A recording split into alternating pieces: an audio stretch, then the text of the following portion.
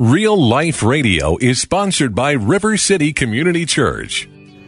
Grace and peace to you, and welcome to Real Life Radio with Pastor Sean Azzaro of River City Community Church in San Antonio, Texas. A church that exists to help people just like you find the real life you were created for and then find it to the full. And that's what Jesus said in John 10:10. And today we continue in the series on financial fitness. What does the Bible say about being rich, about greed, about your possessions, and getting more stuff? Put a bookmarker in Luke chapter 12.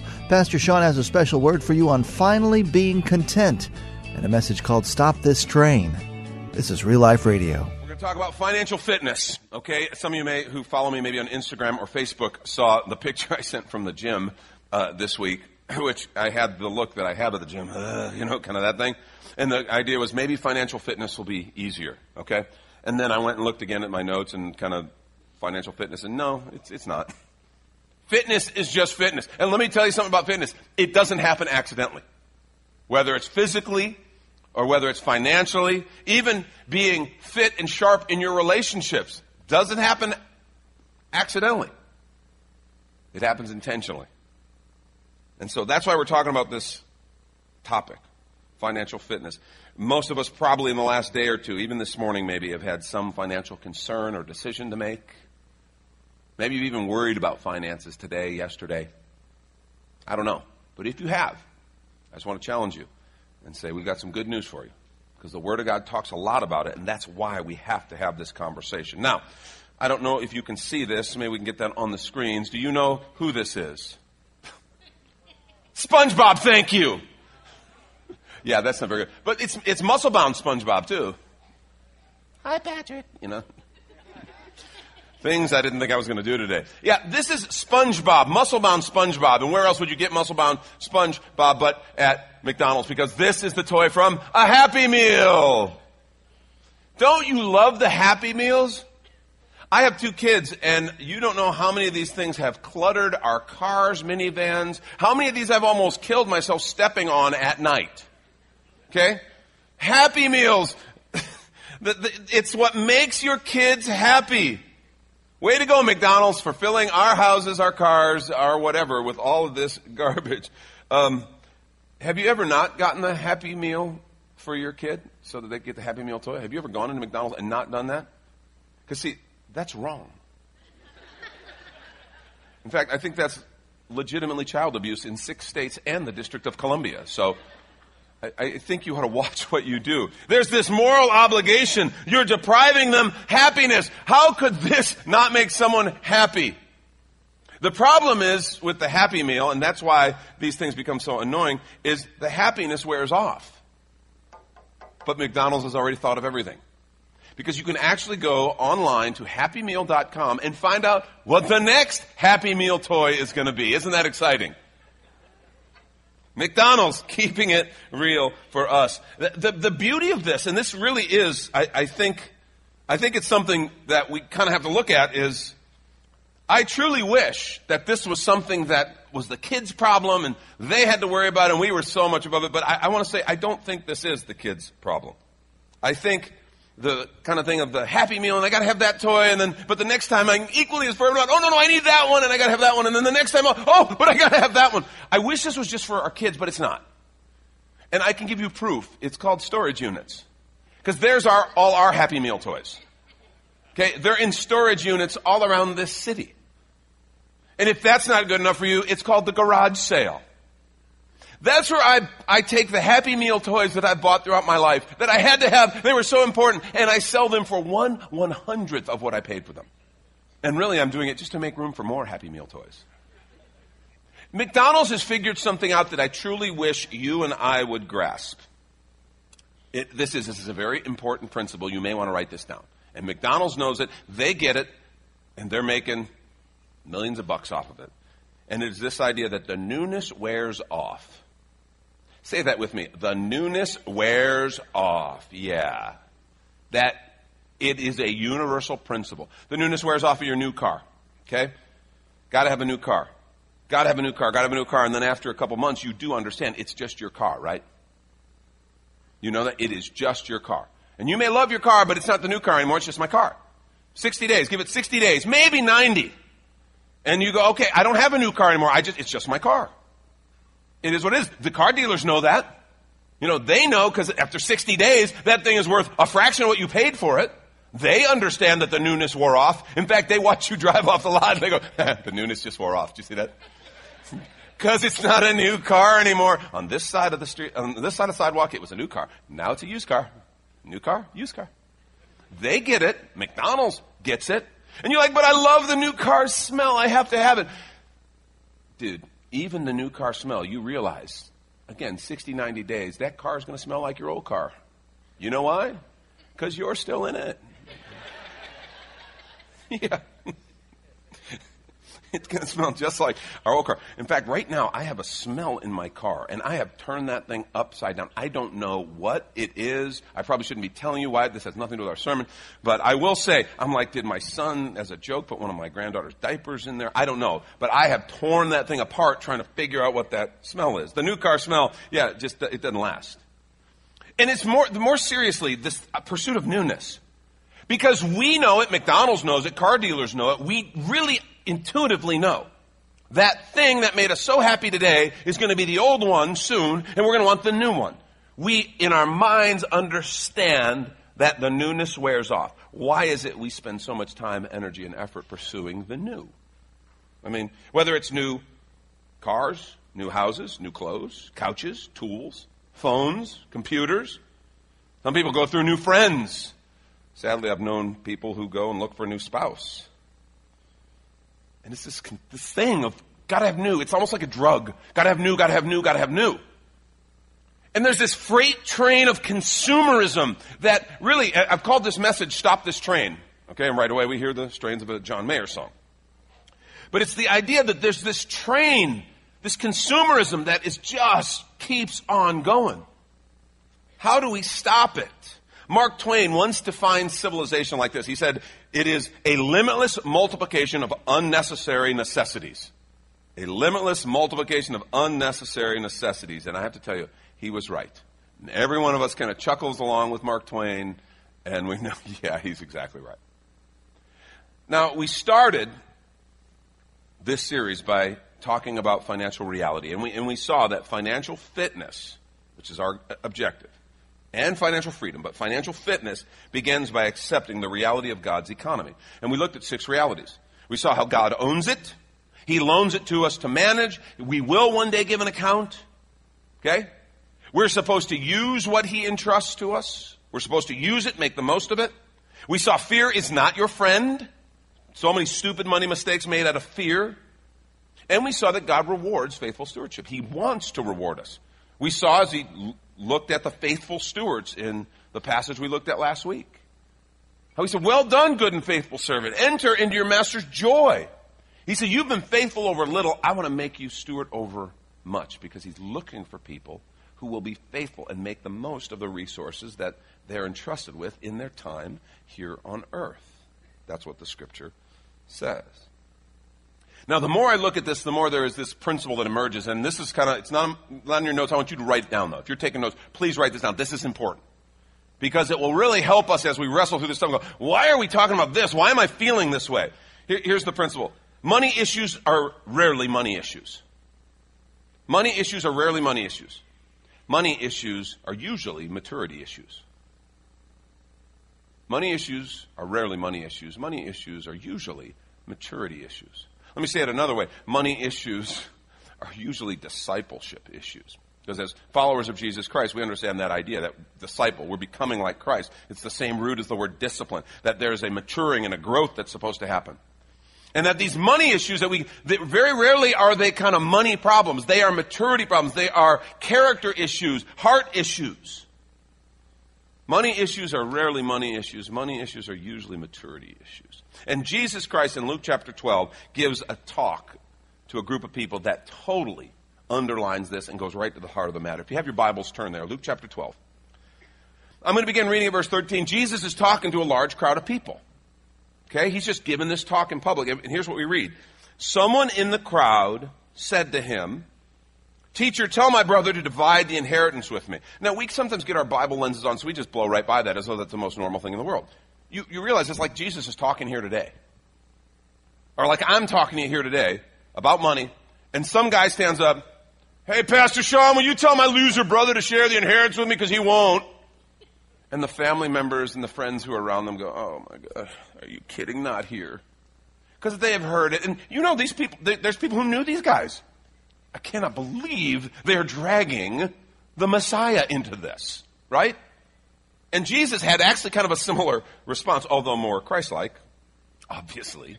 Because Jesus replied, the man says, "Tell my brother to divide the inheritance." Jesus says, "Man, who appointed me a judge or an arbiter between you? Since when is this my job to fix this?" And then he said to them, and who's them? Is he said the brothers? Or the whole crowd? I suspect he was talking to the crowd and he kept looking at the brothers like, "I'm talking to you, right?" Then he said to them, "Watch out, be on your guard against all kinds of greed. A man's life does not consist in the abundance of his possessions." And he told them this parable. He tells a story to illustrate the point. He says, "The ground of a certain rich man produced a good crop. He thought to himself, 'What shall I do? I have no place to store my crops.' Then he said, 'This is what I'll do. I'll tear down my barns. I'll build bigger ones. And there I'll store all this grain and all my goods. And I'll say to myself, you have plenty of good things laid up for many years. Take life easy. Eat, drink, and be merry.'" What's fascinating is this guy comes to the same place. He kind of just wants to be done with it and be secure in all of his stuff so that he doesn't have to do anything. Isn't that exactly the same position the unfaithful servant was last week in our message? He just wanted to bury the master's resources and say, "I don't have to do anything with it. I don't want no responsibility. I want to give up. I want to quit. I want to coast." Exact same issue from a totally different perspective. "I'll take life easy. I'll eat, drink, and be merry." But God said to him, "You fool, this very night your life will be demanded of you. Then who will get what you've prepared for yourself?" This is how it will be with anyone who stores up things for himself but is not rich towards God. Jesus says, beware greed. He says life is not about acquiring stuff. And for us as Americans, that's a tough pill to swallow because we are all about acquiring the stuff. I mean, really, stop and think about it. I mean, our whole life is organized around, education's all about getting a job. Getting a job is all about getting stuff. Our whole life is focused towards getting stuff. And you might say, well, we of course need food and clothes and covering. Well, Jesus knows that. We're going to find that out in a minute. I'm talking way beyond because stuff is how we keep score. The kind of car I drive, that's a scorecard. The kind of neighborhood I live in, that's a scorecard. The kind of office I have, is it a corner office? Do I have an office or am I a cube dweller? Because that's a sign. And that tells me something. Then if my office is in the middle of the building, well, that's good. If my office is on a corner building, if my office is a corner building with a balcony, oh my gosh, I am Lord of all that I survey. You know what I'm saying? I mean, it's like those are all scorecards. And it's like, okay, I'm winning. I'm moving up. I'm winning. And Jesus says, stop it. Your life is not about acquiring stuff. In fact, life is happening and you're missing it while you're focusing on acquiring stuff. This is taking so much of your time, energy, and attention. You are missing life. And we want to take a quick break to remind you you're listening to Real Life Radio with Pastor Sean Azzaro of River City Community Church in a series called Financial Fitness. If you'd like to hear the full unedited message or even watch the video podcast from Pastor Sean, it's available right now on demand on the sermons page at the River City website called reallife.org. And if you think you'd like to come and visit River City, here's your invitation from Pastor Sean. Do you ever look at your life and feel like you were made for something more? Jesus made a simple statement. The thief comes to steal, kill, and destroy, but I came to give you abundant life, real life. I talk to a lot of people, and many seem to feel like they're settling for a whole lot less. Hi, I'm Sean Azzaro, pastor of River City Community Church, and we are so convinced that we were made for something better. We call ourselves a church for real life. I'd like to invite you to join us for one of our weekend gatherings, which are an exciting and artistic blend of music, reflection, and practical insights, all designed to explore the life that God meant for us. River City is located a mile and a half outside of Loop 1604 on Lookout Road across from Otama Park. Service times are Saturday at 5 p.m. and Sunday at 9:30 and 11:15 a.m. River City is a church for real life, so our home on the web is reallife.org. To find out more, visit us online at reallife.org. God created you for something very special. Come find out more at River City Community Church. And now back to the message, Stop This Train. It's all about financial fitness. This is Radio for Real Life. So the man's life does not consist in the abundance of his possessions. Verse 22, Jesus said to his disciples, you notice he's talking to the guys, then he talks to the crowd, and now he's focusing more on his true followers. He said to his disciples, therefore I tell you, do not worry about your life, what you'll eat, about your body, what you'll wear. Life is more than food, and the body more than clothes. And then he uses illustrations again. He sees some birds. He said, look at the ravens. Consider the ravens. They don't sow or reap. They have no storerooms or barns. He says, yet God feeds them. And how much more valuable you are than birds.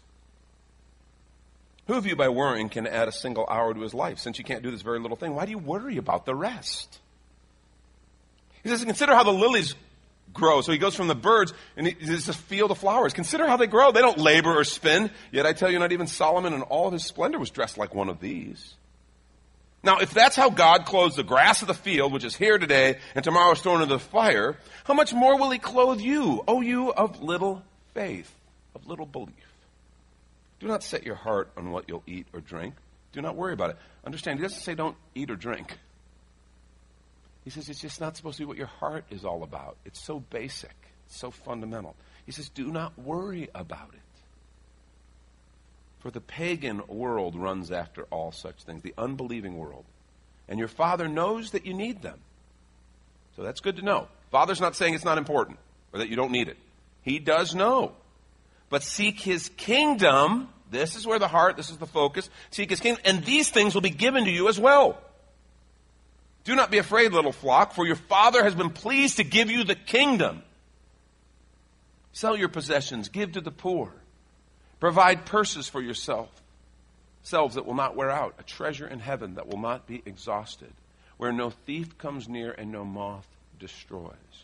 For where your treasure is, there your heart will be also. Now, I've taught this before, that idea out of what Jesus shared in Matthew chapter 6, which is very similar, some different structures, different crowd, different time.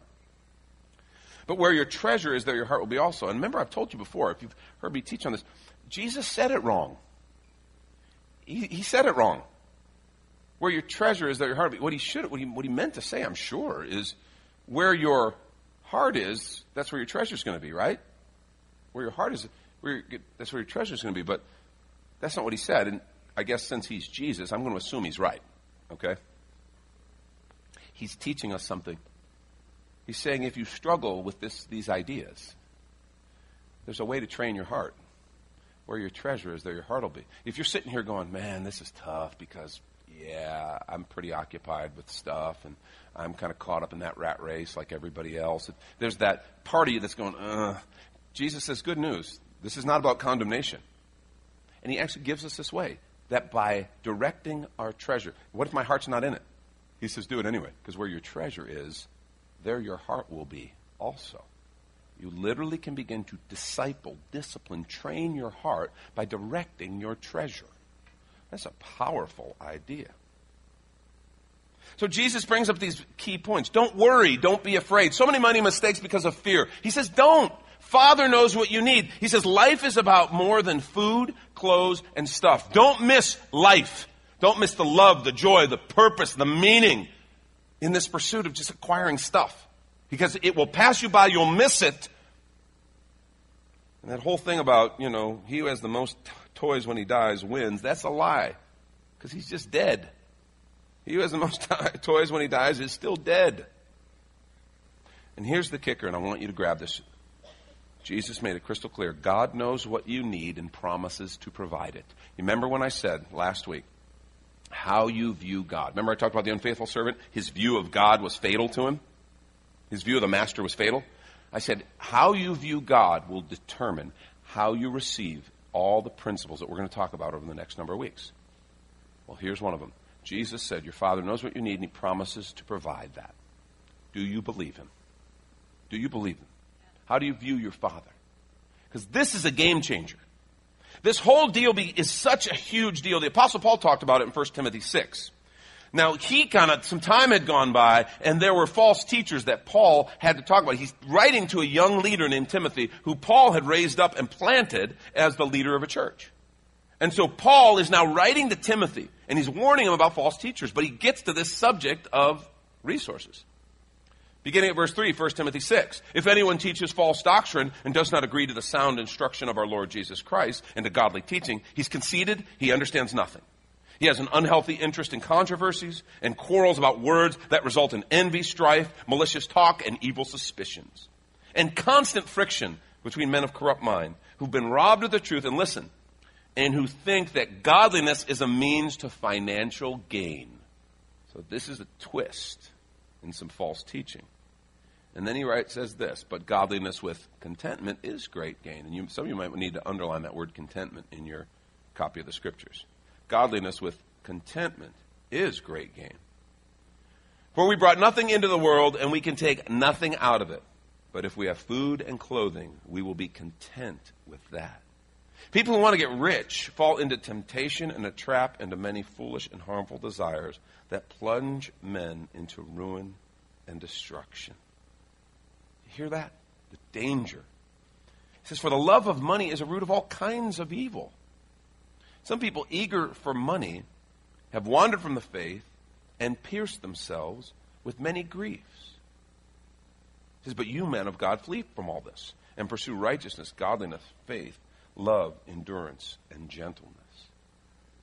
If you're taking notes, write this down, because this is so critical. Contentment is the first step to financial freedom. Contentment is the first step to financial freedom.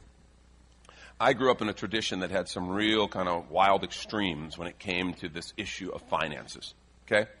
I grew up Pentecostal, and there were some teachers who said, you are supposed to be rich. If you're a king's kid, if you're a child of God, he wants to make you rich. And let me tell you, that doctrine will fill a church. Okay?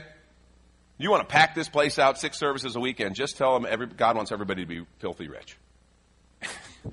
And what's interesting is if someone wasn't rich, what you would be told then in a kind of loud southern voice is, well, then you have no faith. And I lived in Chicago. I'm like, why do you even talk like that? You're from Cicero. I know you. But it was Assembly of God Church. You talk southern because that's the way God talked, you know. That's not on tape, is that? The problem is it makes no sense because in Acts chapter 3, Peter and John are going to the temple, the hour of prayer, and there's this guy begging for alms. And Peter, Simon Peter, looks at the guy and says, well, I don't have any money. Silver and gold I don't have. It's almost like Peter's pulling out his pockets and going, yeah, sorry, I don't have any money. And again, the southern evangelist will say, well, see, Peter had no faith. You see, and like that's ridiculous because what happens next is he says, but what I do have, I'll give you in the name of Jesus, get up and walk. And the crippled guy gets up and walks. I think Peter had faith. I'm going to go ahead and vote that way. So this is a ridiculous idea to say that everybody's supposed to be guaranteed wealth. Now, I also saw another extreme that was every bit as ridiculous, that everyone is supposed to be poor. Everyone, that if you have any resources at all, that's ungodly, you should divest yourself of all resources. Do you know that what Timothy said here, what Jesus talked about, the center of biblical teaching regarding finances is contentment? That's it. Contentment. God does want you to be content. Because contentment says, I have enough. What God has provided is plenty. I'm full.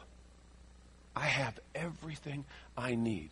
Thomas Jefferson, I think it was, tongue-in-cheek, said, who is rich? He who is content. Who is that? Well, nobody. That's what he wrote. So he's very wise and astute.